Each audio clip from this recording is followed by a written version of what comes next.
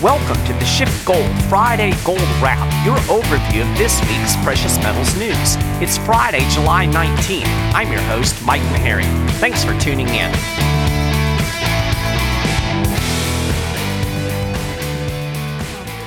Well, this is a little milestone of sorts. It's the 100th episode of the Friday Gold Wrap. See, you folks had no idea because I don't say the numbers with the episodes, but I do number my show notes, and this is indeed the century mark. I feel like we should enjoy some cake or something. But of course, it's early in the morning. Then again, cake is an appropriate breakfast food. Don't argue that with me. So go ahead, grab a piece of cake, and we'll cover some precious metals news. Now, I know this is the Friday Gold Wrap, but since this is a momentous occasion and all, we're going to go off script a little bit and actually start by talking a little bit about silver. The white metal had something of a breakout this week. It pushed through the key $16 level and is now trading at around $16.39 an ounce. Of course, gold had one heck of a week as well. It was up as much as $23 at one point yesterday. I'll get to that in a second. But the most interesting move in the silver market came on Tuesday when gold was actually down about $8 as the dollar got a boost thanks to stronger than expected retail sales numbers. But silver at that point was up about 19 cents. Now this isn't a huge rise, but it drove a bigger increase in silver stocks. Some were up as much as 10%. Peter Schiff talked about this on his podcast. He pointed out that the real significance was that silver was up, even though gold was down. This helped narrow the silver-gold ratio a bit, pushing it back below 90-1.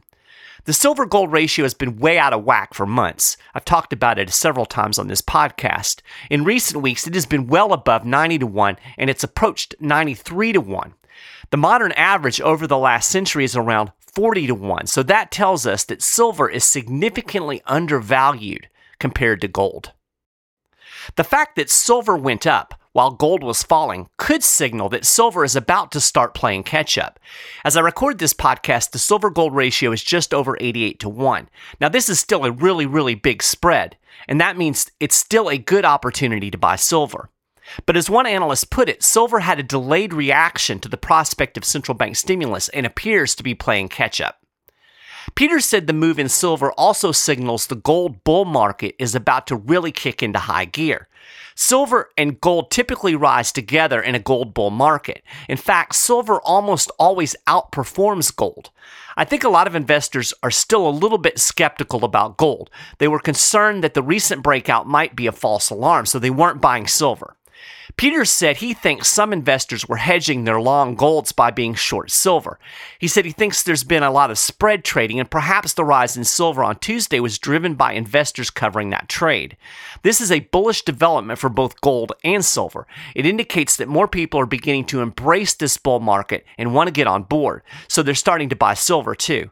As Peter said, if we're going to go to new highs in gold, if gold is going to take out 1900, and Peter thinks it is, silver should outperform. You know, if you look at how cheap silver is right now compared to gold, the upside has probably never been this great. Lobo Tigre with Kitco News added another bit of analysis to this. He said market conditions now seem similar to those prevailing the last time silver went into one of its mini manias. That was 2010-2011. At the time, precious metals were rising, but the real key was that silver is largely a byproduct of industrial metal mines. In other words, a lot of silver comes from mines that are primarily producing copper and other industrial metals. Bad economic news created negative expectations for that output, so some people might be anticipating a supply crunch. And the truth of the matter is, there's already a bit of a squeeze on silver supply. Keep in mind, silver is a key component in a lot of the green energy technology, particularly solar panels, so demand has been pretty solid. It was up 4% and hit a 3-year high in 2018. Meanwhile, silver mine production fell off for the third straight year, dropping 2% in 2018. So there already are good supply and demand fundamentals for silver. Gold has had a great week so far too, other than the aforementioned drop on Tuesday. The yellow metal started its push on Wednesday as the dollar weakened in anticipation of a Fed rate cut. Federal Reserve Chair Jerome Powell reiterated in a speech in Paris that the economic outlook hasn't improved since the last Federal Open Market Committee meeting in June. That sets the stage for an interest rate cut next week. Fed Vice Chair John Williams also made some dovish comments, and that pushed gold even higher yesterday. The yellow metal surged above $14.50, hitting its highest level since May 2013. Now, there's been some profit taking this morning, and we're currently around $14.39 as I record the podcast.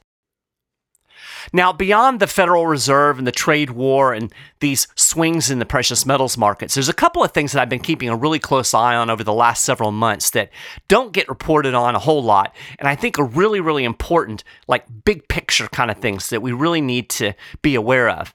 First, consumer credit. Americans are still running up their credit cards and setting new debt records in the process. Now, the markets were downright giddy about the stronger than expected June retail sales numbers that we got this week. Yep, Americans are buying a lot of stuff, but they're borrowing a lot of money to do it. The real question is just how sustainable is this?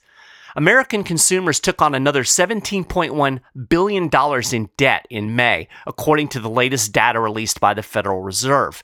This comes on the heels of a $17.5 billion increase in April. Americans currently owe nearly $4.9 trillion, so May was another all-time record. Consumer debt figures include credit card debt, student loans, and auto loans, so we're not even talking about mortgage debt. Revolving credit surged up another $7.2 billion in May, so that's mostly credit cards. That represents an 8.2% increase. Americans now owe over $1.7 trillion in credit card debt.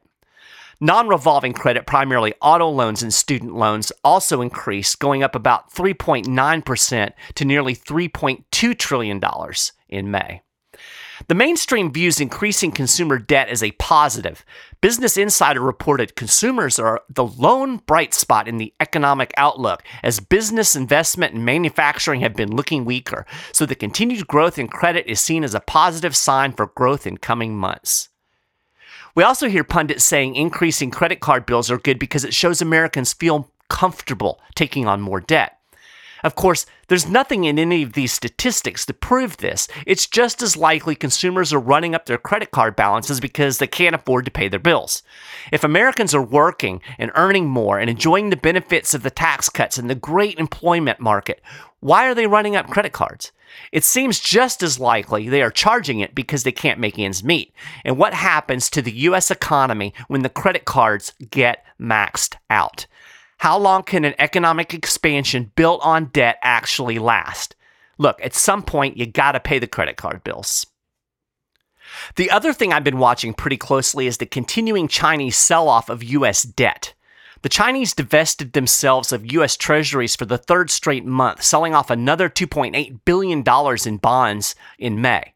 The month before, China dumped $7.5 billion in U.S. debt, and that followed on the heels of the biggest U.S. Treasury sell-off by the Chinese in nearly 2.5 years in March.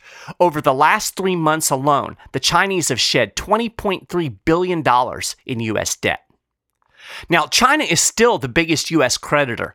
Even a long-term pause in Chinese bond purchases could become problematic for the U.S. as it tries to sell billions of dollars in additional treasuries in order to fund the ballooning deficits. There was more news on the deficit front this week as Congress considers raising the debt ceiling yet again. I'll put an article about that on the show notes page. Now, the Chinese don't have a lot of leverage when it comes to tariffs, but they can create problems for the U.S. government if they keep dumping treasuries on the market. Uncle Sam needs buyers, not sellers. Speaking of debt, the enormous amount of debt out there is one of the reasons hedge fund king Ray Dalio said we are about to see a major paradigm shift and investors should be buying gold. I'll link to an article about this in the show notes page because I really don't have time to get into all of the details of his analysis here. But what he's saying really dovetails with what Peter's been saying. In a nutshell, the Fed is going to try stimulus again to keep the bubbles inflated, but it's not going to work this time. Dalio said, I think that it is highly likely that sometime in the next few years, 1, central banks will run out of stimulant to boost the markets and the economy when the economy is weak, and 2, there will be an enormous amount of debt and non-debt liabilities, e.g. pensions and healthcare, that will increasingly be coming due and won't be able to be funded with assets. Dalio said the things that investors are focused on now are unlikely to be good, real returning investments, and those that will most likely do best are those that do well when the value of money is being depreciated and domestic and international conflicts are significant, such as gold. A SchiffGold precious metal specialist can explain all of this to you in more detail, along with the potential breakout in silver, and they can help you figure out how to best position yourself. Just call 1-888-GOLD-160.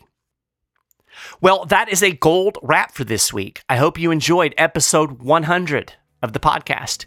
You can get more details on all of the stories that we covered and more, and keep up with the latest precious metals news and analysis throughout the week at schiffgold.com/news. If you haven't done it already, you can subscribe to the Friday Gold Wrap over at iTunes, or you can just subscribe to the SchiffGold YouTube channel and get it there. You'll find links for all this stuff on the show notes page. If you're listening on YouTube, please feel free to share your thoughts on this week's gold news in the comments section. We are always happy to hear what you have to say. I'm excited to tell you that we're going to have a new It's Your Dime interview coming out in the next week or so. I talked with Alex Merced. He's the vice chair of the Libertarian Party.